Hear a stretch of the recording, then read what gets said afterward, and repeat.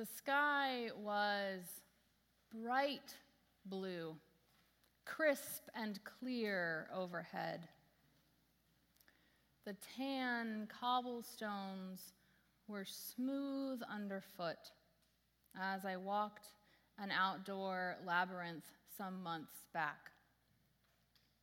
I had not had any intention of walking a labyrinth that day, but had stumbled across it and felt drawn to the meditative prayer it invited. In case you're not familiar, a labyrinth is simply a path, typically circular in nature, that winds around, back and forth, until you arrive at its center. And then you follow the same path back out. People use them in all sorts of ways. I find that praying with my body, focusing on my steps, helps me to connect at a deeper spiritual level than my noisy analytical brain typically allows. So I walked, a step at a time. Partway in, I became aware of others walking the labyrinth with me. Priests from my childhood, Jim, Tom, Carl, and others, they were gathered around, coming alongside and behind me. These men have been dead for many years, but their presence was undeniable. I could not touch them or see their faces. It was almost like having something in your peripheral vision, or the way you can suddenly become aware of someone's attention on you. I felt remarkably clear, simply that they were present. As I was growing up in the Roman Catholic Church, these priests gave me a spiritual grounding. They formed and shaped me, helped me to know Christ's presence in tangible ways. And because that church does not ordain women, I could not live out what I now understand to be my vocation within the bounds of the tradition that raised me.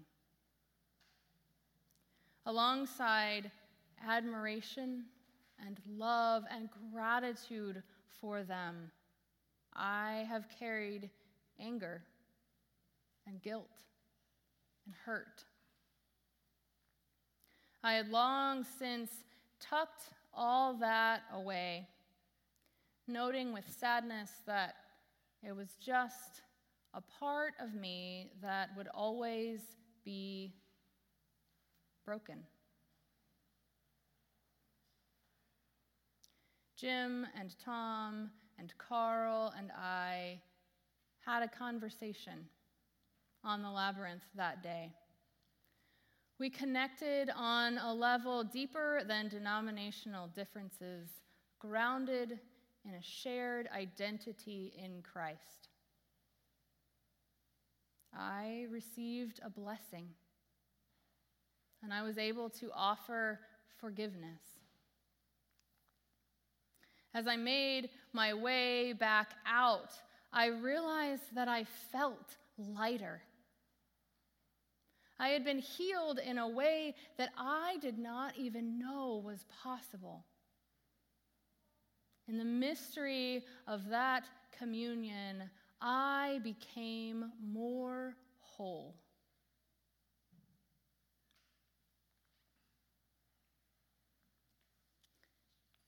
Some Sadducees, who say there is no resurrection, come to ask Jesus a question.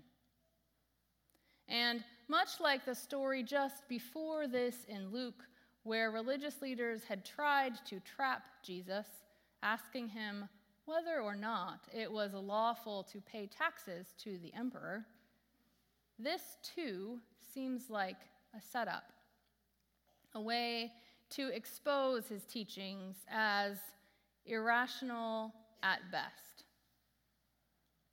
So they depict a scenario in which a woman is passed from father to husband's brother, to the next brother, and so on down to the seventh brother, describing a system in which it makes sense to ask the question, whose will she be?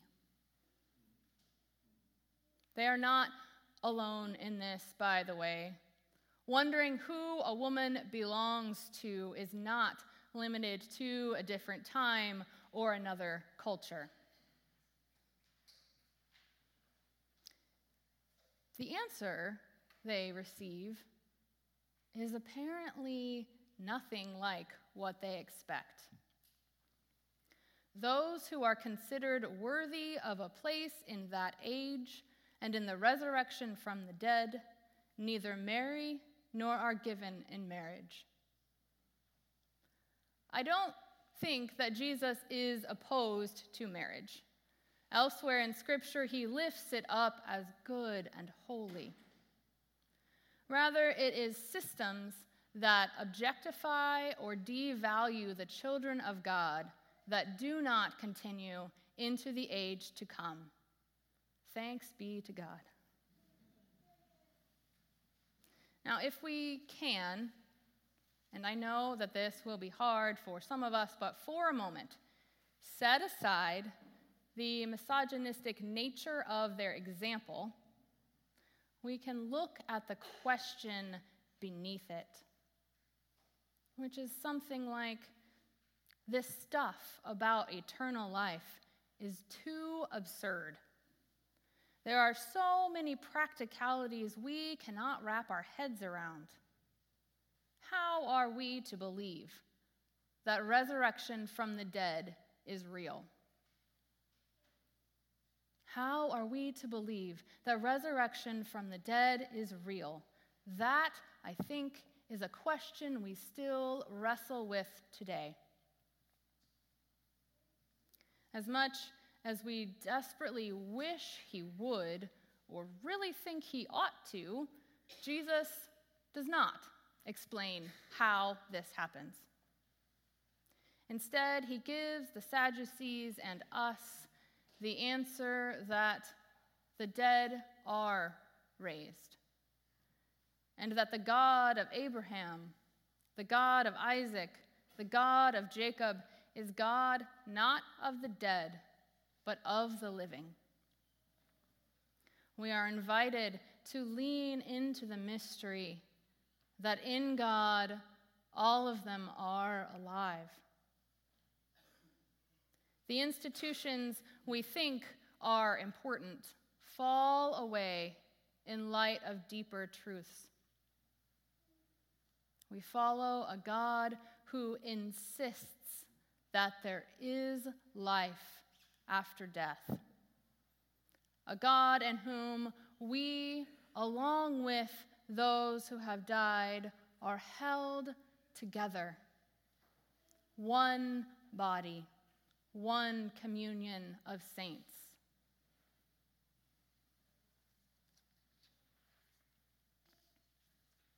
Later that evening, after having walked the labyrinth, I was talking about it with a friend of mine who's a priest up in Portland.